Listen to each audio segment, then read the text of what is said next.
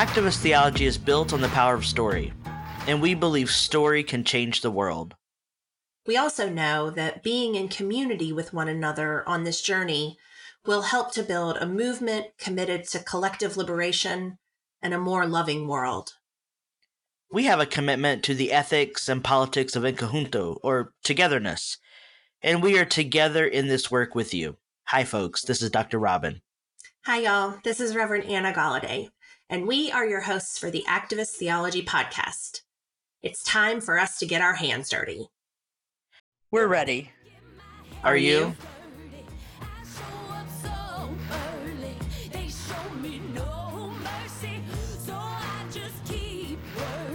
Pastor. Dr. Robin, how are you? Listen. You know, tell me all the things. I think the New York Times or the New Yorker sent me an email a couple weeks ago and had an article about how we were all buried under emails. Oh, and how email is crippling us. And you know how a couple weeks ago we deepened our relationship with Todoist? Yes. Do you know how many overdue items I have? Because I do, because my list is as great as yours is. Listen, it's so funny you say that. Like, I always look at that list and I'm like, oh, it would be really great if I could actually knock that overdue item off my list today. And then I'm like, nah, it's not gonna happen. Right. And like the thing that I don't get, and it's, you know, maybe we can do a series on this, is like the demand on my time feels criminal. Yeah. It's I know that I'm not alone. Correct. On this. And I just feel really curious why we are demanding so much of cultural workers right now. I think there's this disconnect between labor and physical location.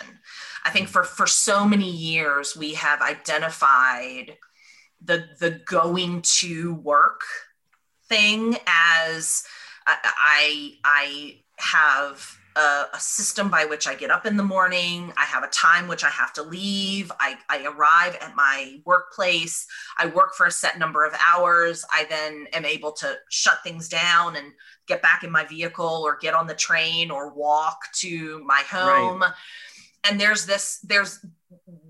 that is not our life anymore. Right. Our lives, specifically those of us that work from home and those of us that are doing this work in what feels like a 24-hour cycle, but really is more like a 17, 18-hour a day cycle, has become problematic because our need to set boundaries equals an elimination of income for us. Like boundary setting is no longer honored as something that we have to do for our health. Right. It equates to someone just walking away from us being interested in us even contributing.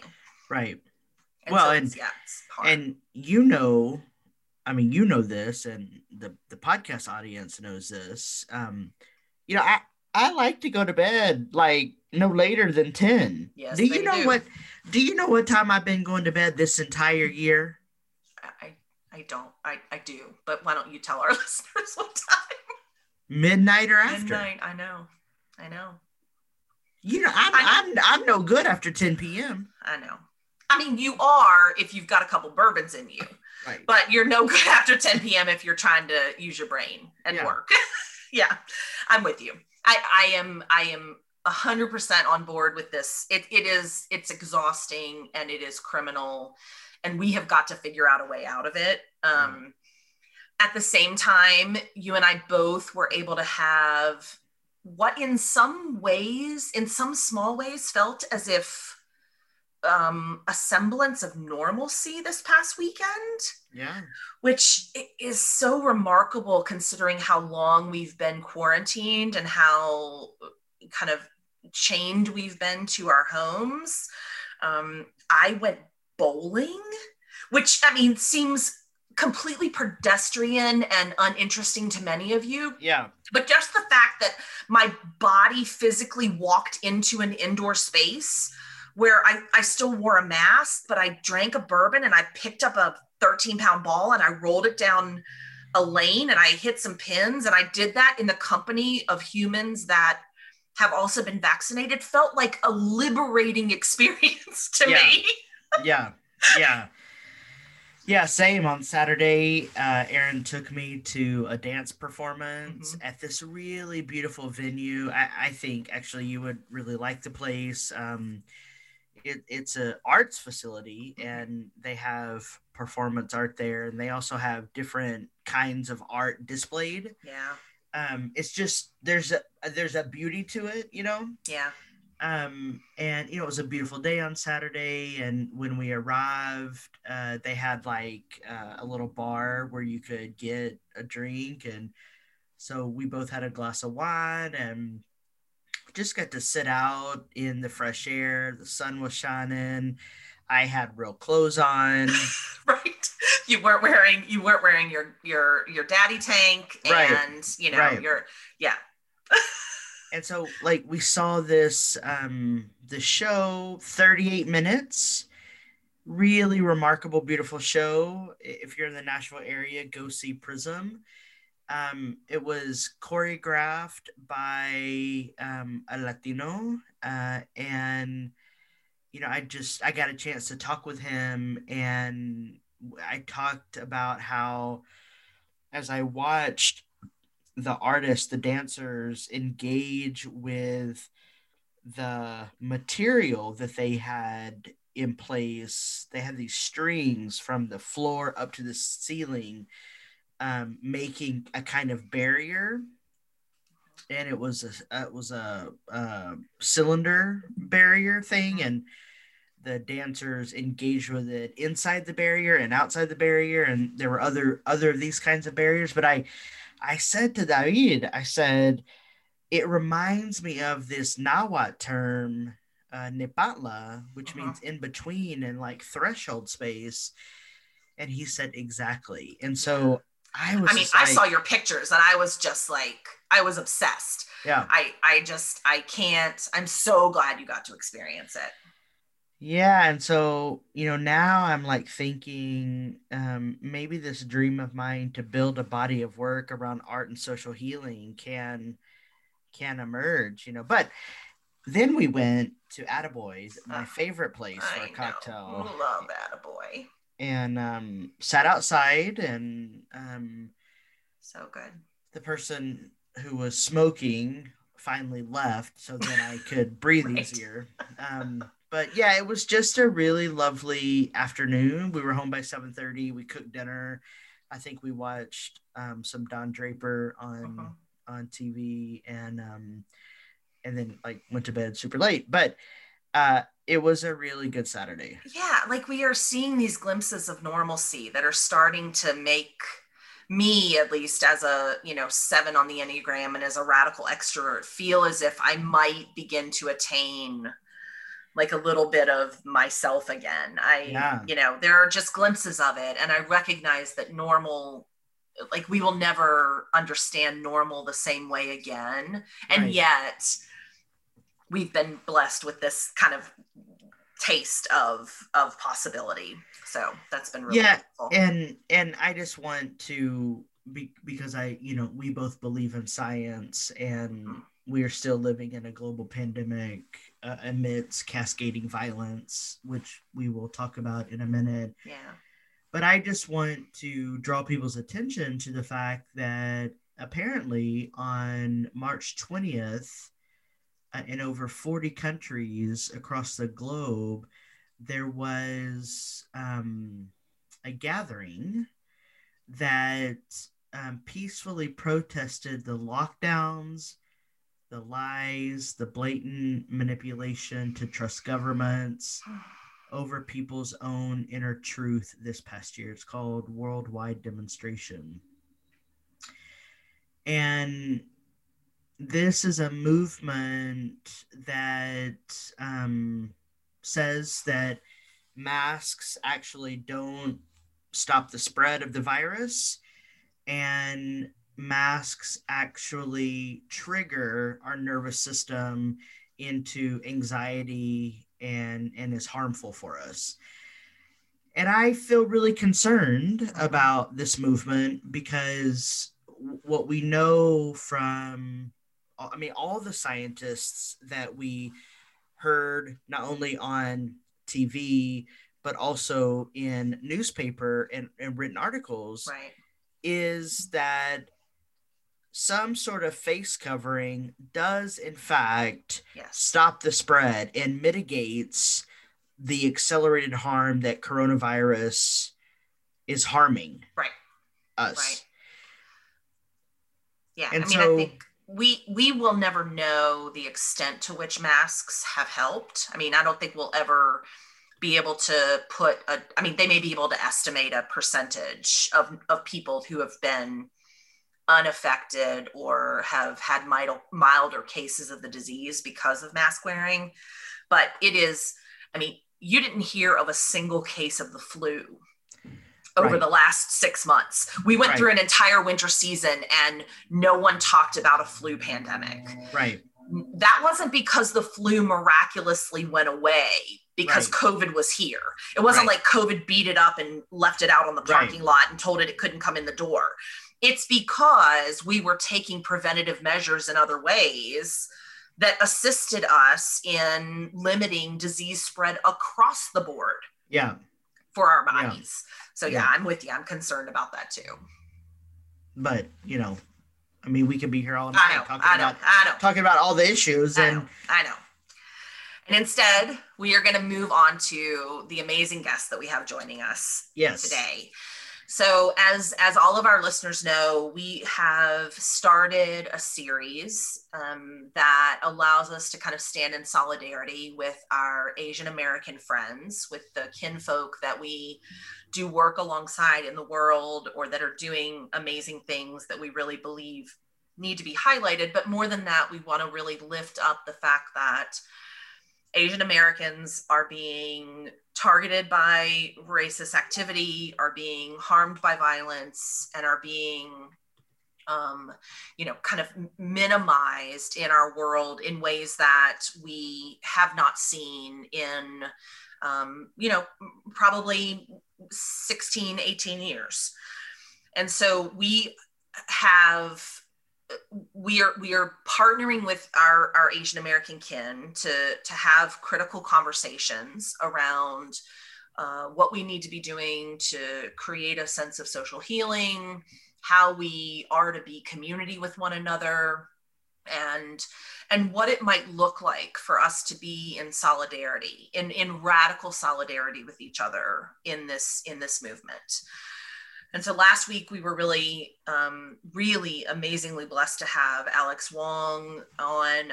We hope you have listened to that episode. We re-recorded with Alex after the horrible events that happened in Atlanta, targeting Korean and Vietnamese and Chinese American women. And we are going to expand that conversation today with a friend of mine who I've known for several years now, and is a interfaith social justice mama. Like she is, she does this work in the world in a way that many of us can only dream. And she's been able to do it in a way that really blends all of the pieces of her activism, as well as the talents that she brings to the table, in really beautiful ways. Yeah. And so we are welcoming Sahar Asalani to our podcast today. Sahar hails from New York by way of California. And we'll let Sahar tell you a little bit more about herself as we enter into this conversation. We would really love to welcome Sahar into the podcast. Oh, hello, everybody. Assalamu alaikum. Thank you so much for having me. Assalamu alaikum. So good to see you. Oh my gosh. so much. Such an honor. I tell you, you guys are amazing. Just a huge fan of both of you. Mashallah, mashallah. Well, we're really thrilled you're here. We're really thrilled that you're willing to have this conversation with us. One thing I didn't mention in your introduction is that you are Iraqi American, and so your perspective kind of spans the Western side of Asian influence. And so I'd love for you to just tell folks a little bit more about yourself. Let us know who you are, how you come at this work, and what it is that you're doing in the world right now.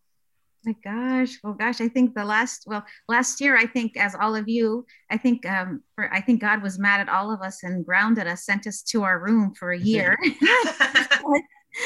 For all of us to think and reflect, but alhamdulillah, thank God, it's kind of been a blessing this last year. I think we all really got a chance to mandatory timeouts, and really just sit and have a chance to do a lot of things that God has wanted. It's like been a year-long Shabbat, some of our Jewish brothers and sisters have said. And I do hail from Iraq. I came here when I was about a month old, to Pittsburgh, Pennsylvania. My mom and dad did their doctorates there. So I grew up pretty much in an interfaith setting. Iraq was a very pluralistic country.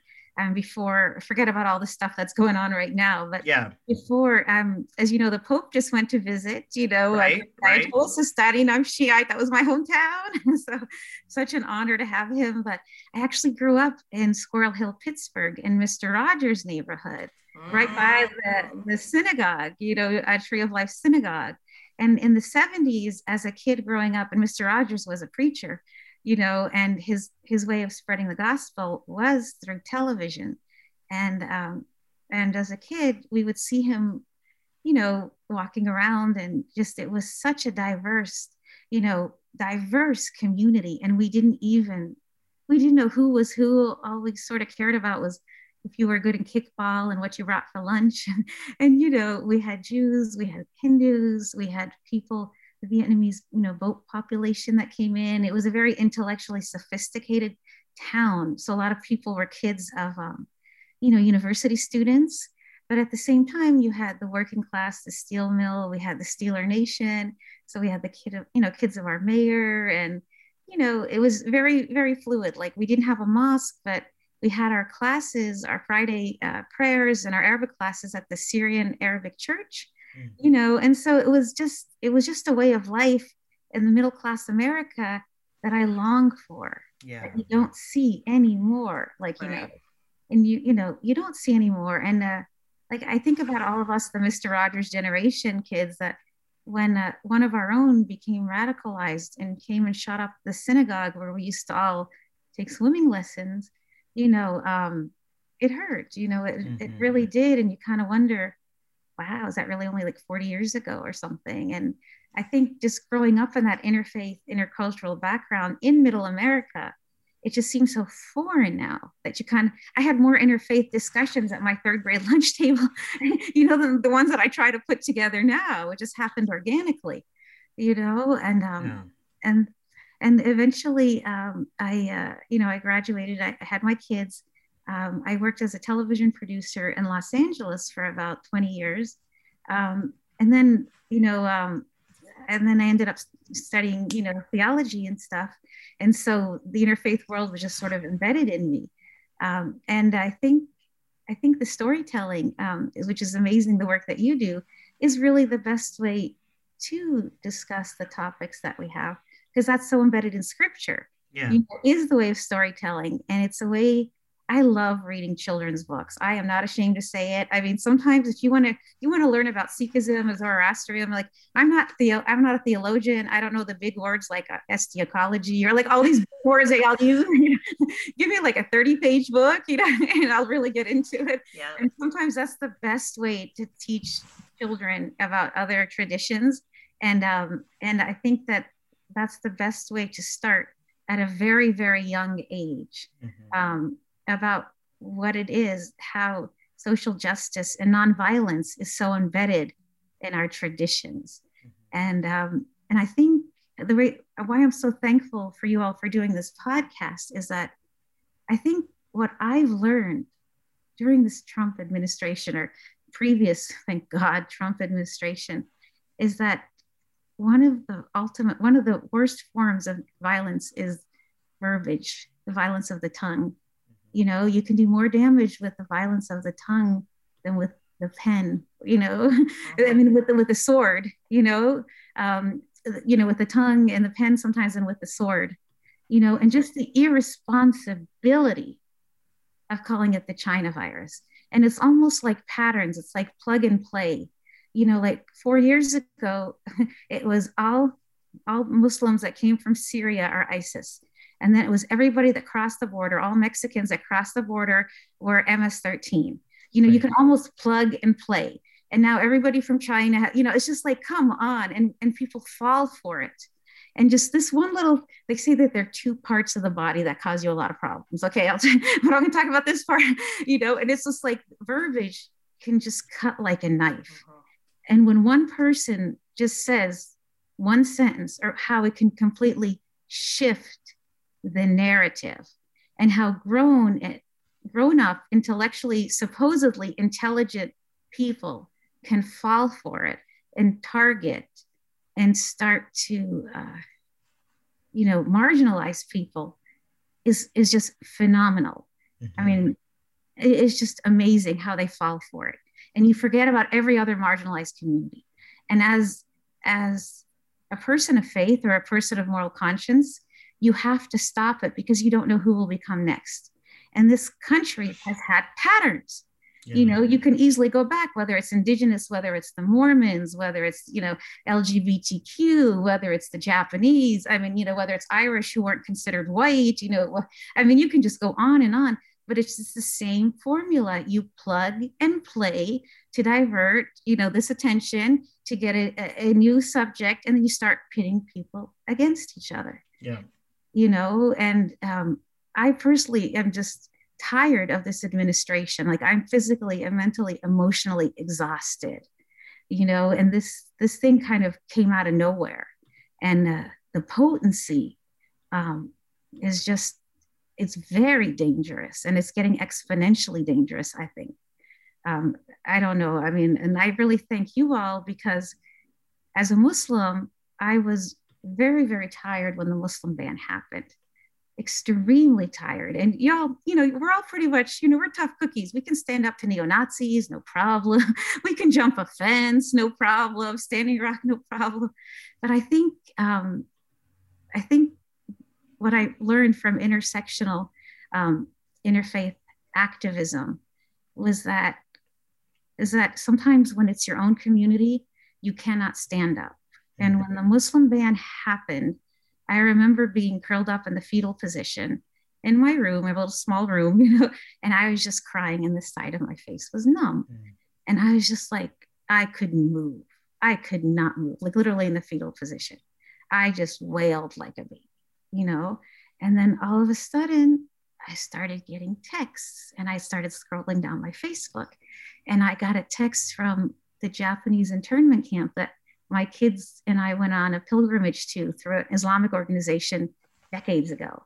I got texts from my friends who I'd visited in Charlottesville. I got texts from Standing Rock. I got texts from the border. I think one of the sweetest things that I saw was a young man that I had visited in Immokalee, Florida. And he was Mexican who worked at the Ben & Jerry's Vermont dairy farms. And he was Mexican, and we had talked through a translator, 25-year-old kid, and he switched his profile picture to me and him standing outside of a Wendy's. Just something just that subtle, And then later on, I found out that I think he got almost every Vermont Burlington dairy farmer just hopped and just shut down the Burlington factory, Burlington, not factory, but the airport, And it's just little solidarity things that I guess people remember along the way. And for once, Jewish rabbis shutting down the Brooklyn Bridge, and I just didn't have to do anything. It was just so it was awesome. All these drag queens shutting down the Dallas airport. I didn't have to do anything. And I think the best thing we can do now is just to realize that it's not the Asian American community's turn to do anything. It's our turn to really just go gung ho, and to stand up for them. I can never go to anything regarding Iraq, Syria, Palestine. You will never see me there. I can't. But I'll show up anywhere else, Yeah. And I think that's what we have to realize, is that that's what being the voice for the voiceless is, I think. And so I really, really just admire you all for stepping up to the plate and doing such rapid response. I think that's the key to really doing God's work, I think, and rolling up your sleeves, so that's one of the amazing things I've learned from this whole interfaith, spiel that we do. Mm-hmm.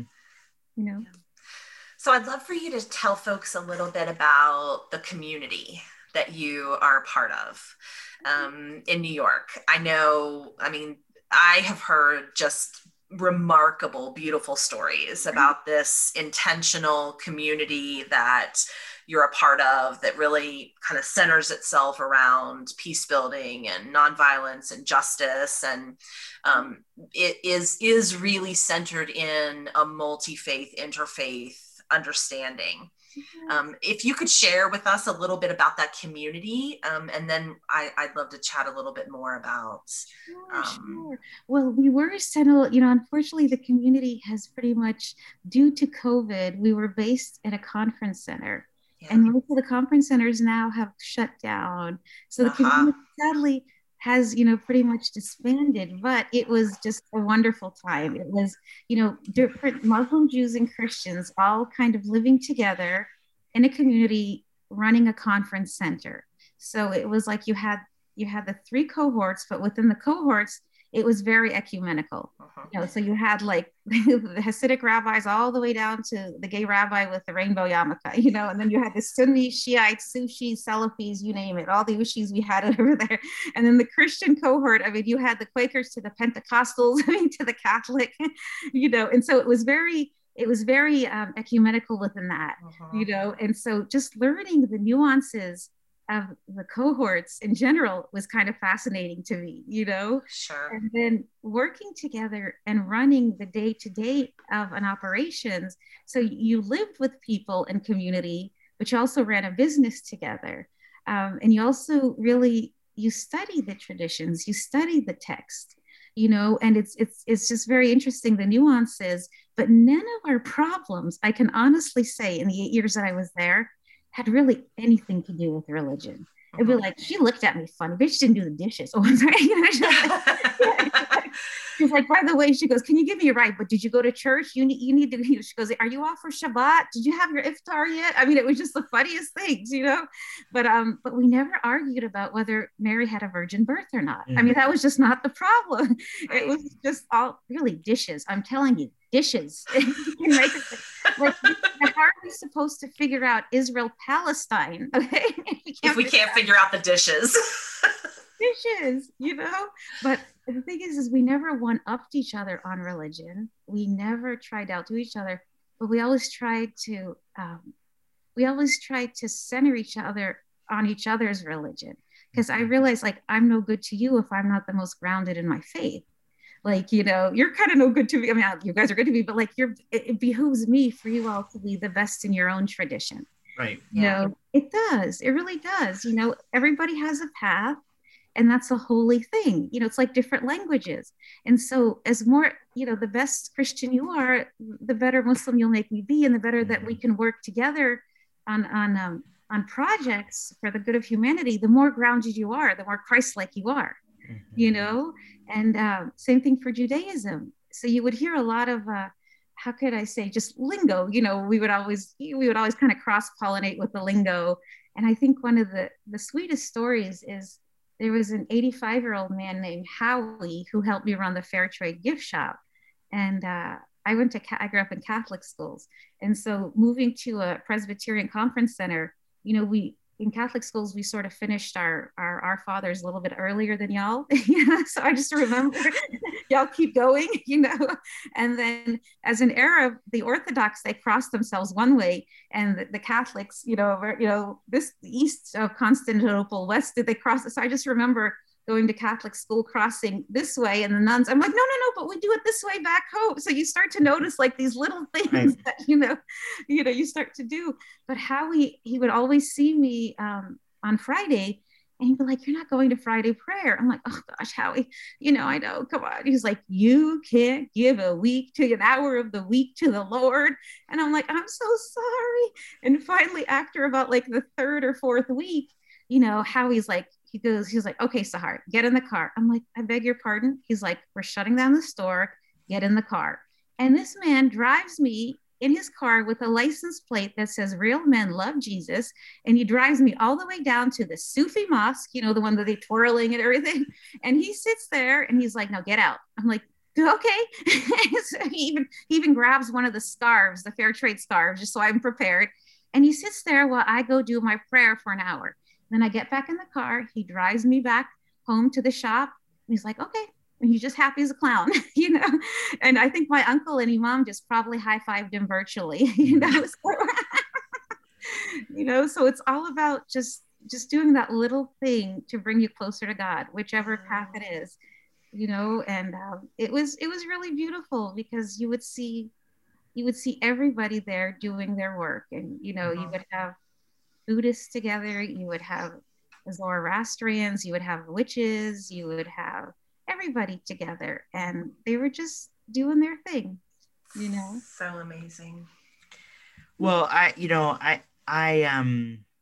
wish we had more communities like what you just described, because when we actually practice multiplicity and religious difference, we get a little bit closer to, I think, a generous humanity. Mm-hmm.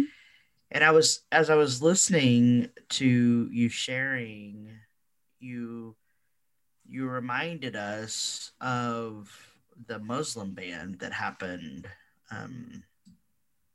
not that long ago, and then the sort of what I would call linguistic violence from the former administration regarding people of Chinese descent and, more broadly speaking, Asians. And, we started this series. I mean, we had this idea for this series months ago, and it just so happened we launched the series the same week as the Atlanta incident. And, I'm just sitting here with you sharing your story about the real beauty and relationship that was modeled between the traditions. Mm-hmm.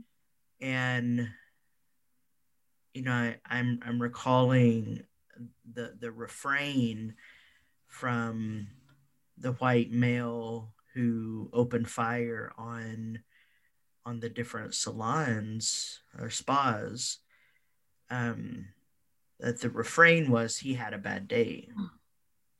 Okay. And what I hear from you is that despite busyness, despite responsibilities, despite ongoing commitments, that there was a network of trust in the community that then facilitated an ongoing connection with people's own traditions, and how we are really missing that piece amid recurring violence. And I'm wondering if you could just share a little bit from your own tradition as a Muslim, and maybe how you've been in community with other people, but how we can learn to restore these networks of trust so that we can avoid cascading violence. Yes, yes.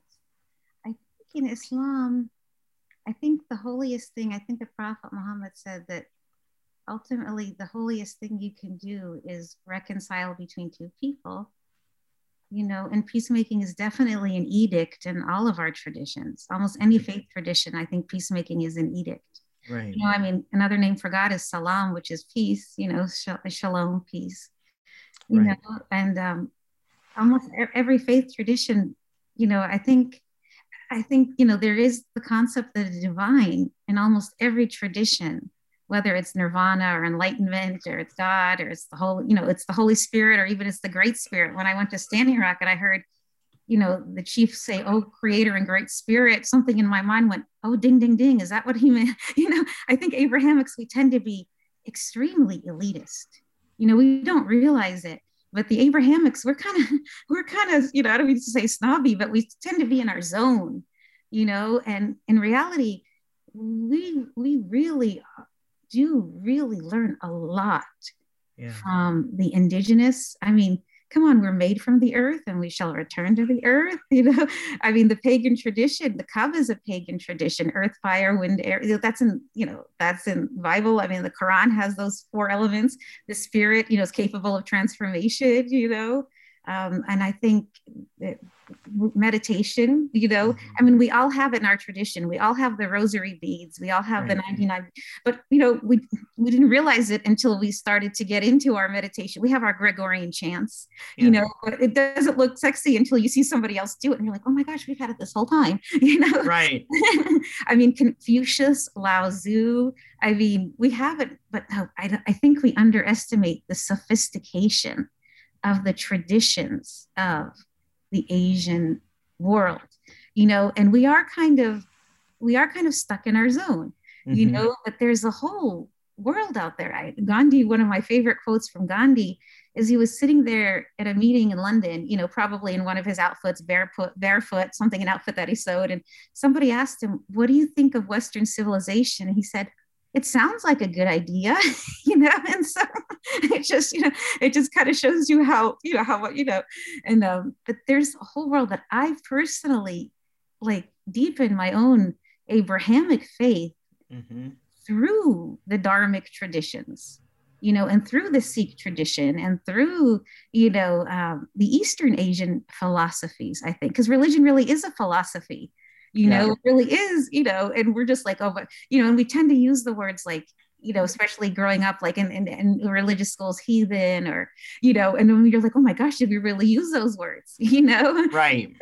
And you're like, wait a second, these are some of the most, and so it is, verbiage can be violence, I think. And I think it really shows the lack of education in our society.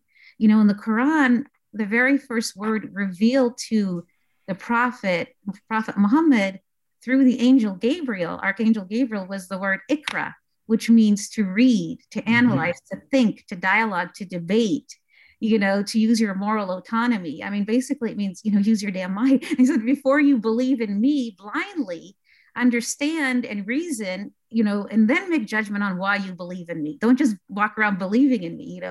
Bible means book, Quran means book, Torah means book. I mean, and so there's something about just seeking knowledge, and the fact that people can't tell the difference between somebody from Thailand or China or Japan or Laos or Vietnam.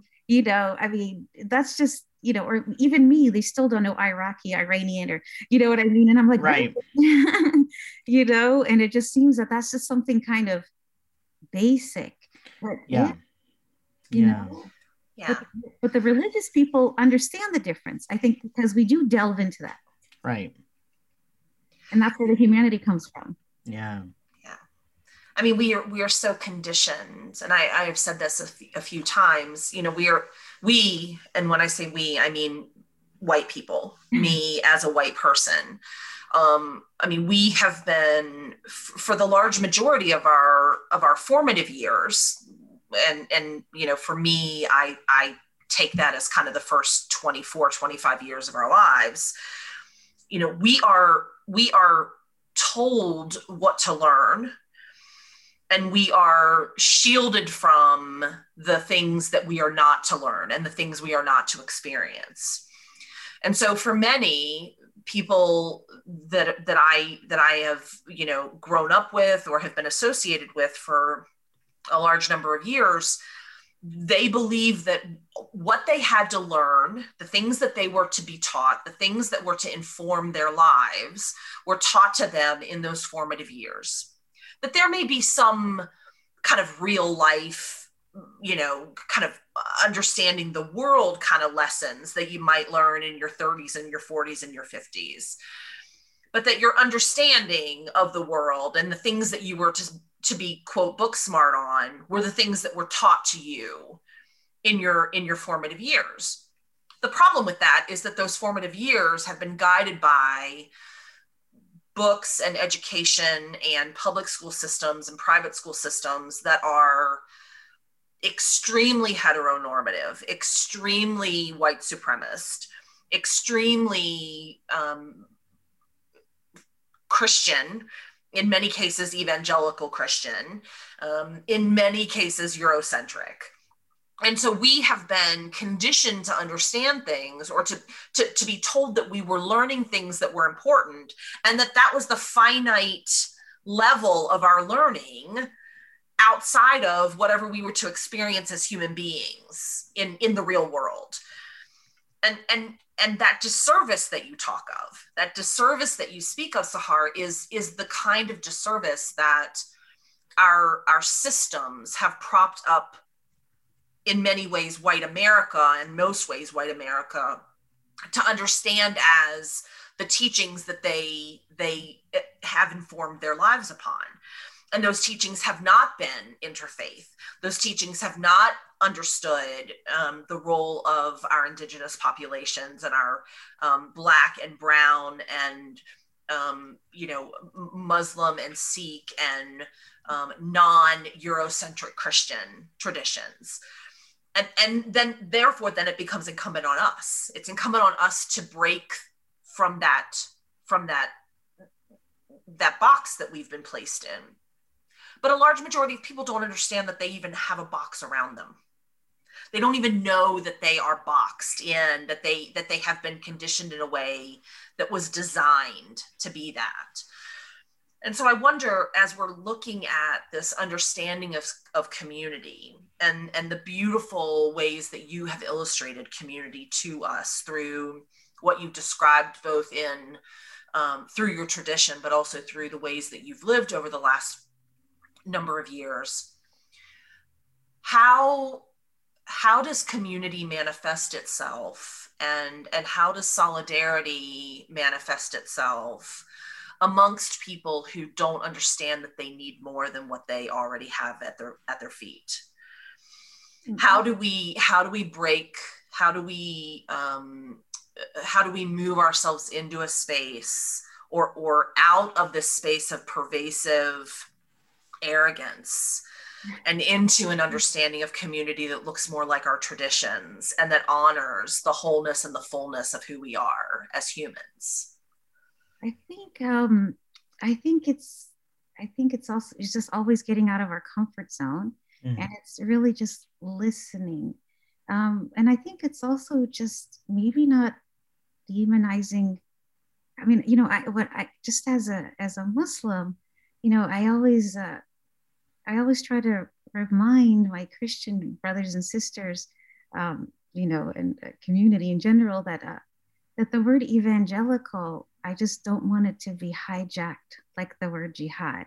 Mm. Since when has it been a bad thing to spread the gospel or the good news? And so I always try to remind people to say extremist evangelical, because it just personally hurts me so much when I hear the word evangelical just being used in such a negative way, because I consider myself in some ways. And so I think I hate to see the beautiful religion of Christianity being, like I said, hijacked, like jihad. Since when has a spiritual quest towards the divine to do your very best ever been such a bad word? I mean, and now we lost it. I mean, my son has a 6-year-old kid named Jihad who got lost in an airport. Imagine trying to look for him. I mean, just like little things like that. And it's just like to lose the word evangelical, to spread that. And I think even the quote unquote white community. I mean, I think because maybe all three of us might even pass as white. I mean, I've been been accused of like, oh, you're a white girl that passes as a person of color, or tries to person of color. And, I think growing up, I grew up a lot of my life in the South. I think I've had a lot of conversations in Charlottesville in my time there, and I could easily pull off my hijab and pass as a white girl so quickly. And then I become a person of color the minute I wear my hijab. And I've worked in the military, like I was a writer producer in the American Forces Network, just the children's channel, And so I think having these conversations and listening to people and hearing hearing their stories. When I was in Charlottesville, there were a lot of people that were not on the far, far right extremists. They were just sort of in the middle. And just talking to them and just saying, what is it that you want and what is it that you need? And you just hear their frustrations. It's not unlike like the communities in Iraq or the other extremist groups in Burma, or, a lot of them are the same thing. They are out of work. They are frustrated with their government. They gravitate towards a gang. This gang gives them an identity, a weapon, a monthly stipend. They recruit them online, and there's nothing else for them to join. And I was talking to some fathers, and there's grown men in their 50s and 60s and, swinging around an AK-47, and they military. Obviously, if somebody serves in our military for 20 years, they are not stupid. You know what I mean? They are not fools, and then when I start talking to them and I was like, what is it that you want? Well, first thing they're like, Jews will not replace us. I said, I'm not Jewish. And I said, you worship the most famous Jew of all time. I mean, you kind of have to ground them and just bring them back home to earth, and then just, kind of say, what is it you want? They're like, well, we're really looking for a job, and we have our daughters and we want to send them to college, but we're not considered anything with affirmative action. We can't even send them to community college. We're lucky if they can join the army, and 6 months later, they're flying drones in Afghanistan.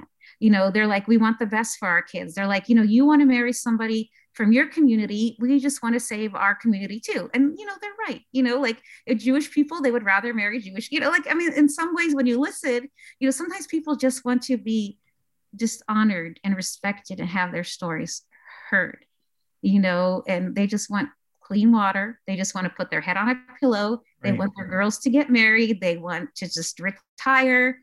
They want to do this. And then, it's just the divide and conquer mentality that I saw in Iraq, when a virgin country is just targeted and cut up, divided up to just take over by a tyrant and or an oppressive force. And that's very much what I've seen lately. Now even whether it's the Asian community, who knows if it starts separating that community. There have been offsets of the Black Lives Matter movement, the movement for Black lives. I mean, it's separated. I mean, in the Muslim ban, I mean, I feel bad for a lot of our Arab Christian brothers and sisters. Abunes from, the Orthodox Church have been targeted. Our Sikh brothers have been targeted. The Greek Orthodox, I mean, that's caused some friction in a pretty much happier environment, And so the pitting of people has really, really been difficult. And I think just listening to the stories, listening to what our ultimate goals are and similarities, and just respecting the other person's perspectives. And I think there's just a lot of you know what I mean? And understanding that everybody's going through something. And especially now with Trump being gone, we all knew that he was going to let his people down.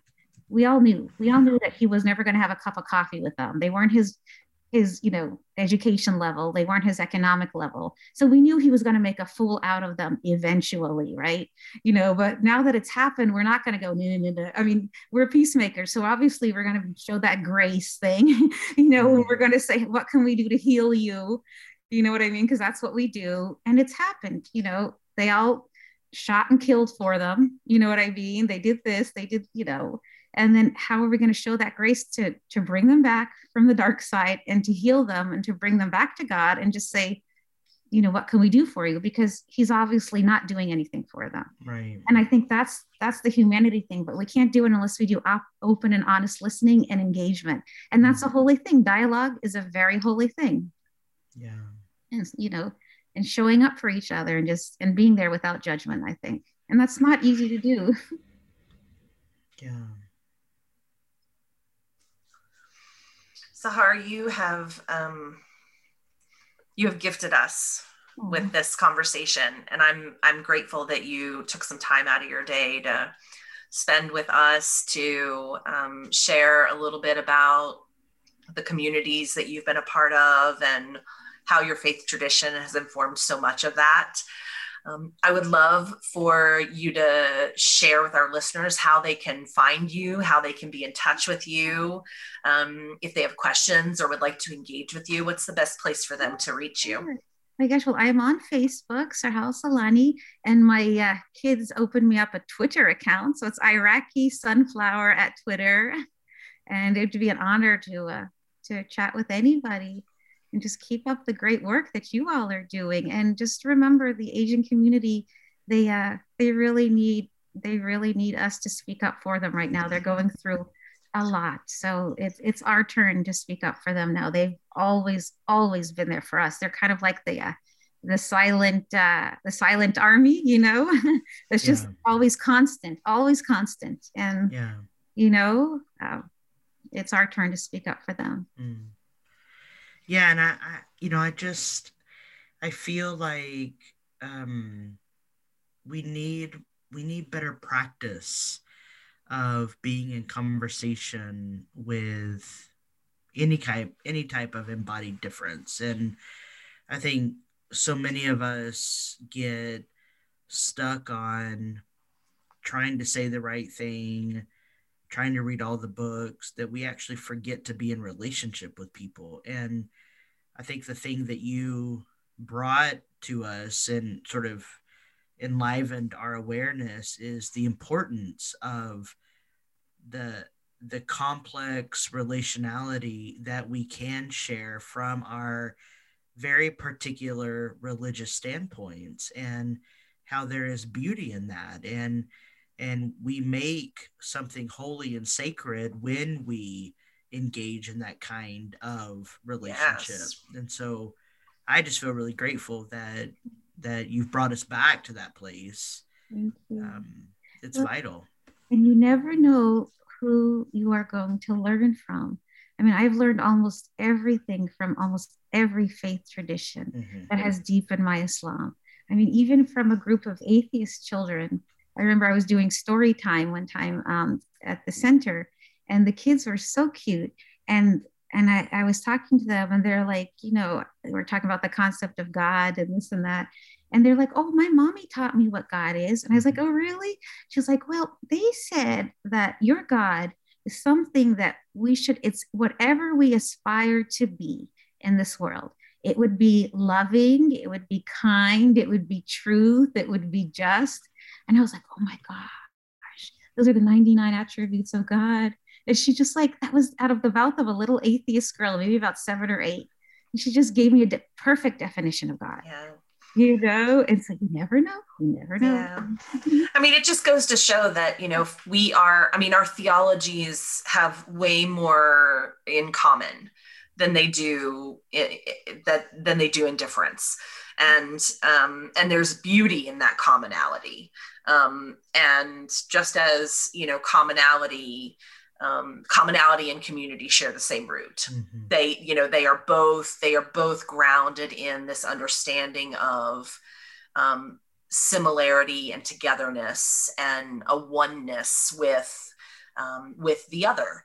And that's really what we are to be in the work and in the world. And let them do their own thing. Like my uncle is an imam, and he rocks the turban and the cape and everything. And he always told me, he goes, if somebody needs to do cartwheels to get the divine, he says, you clear the furniture and you leave them alone. It's not your business.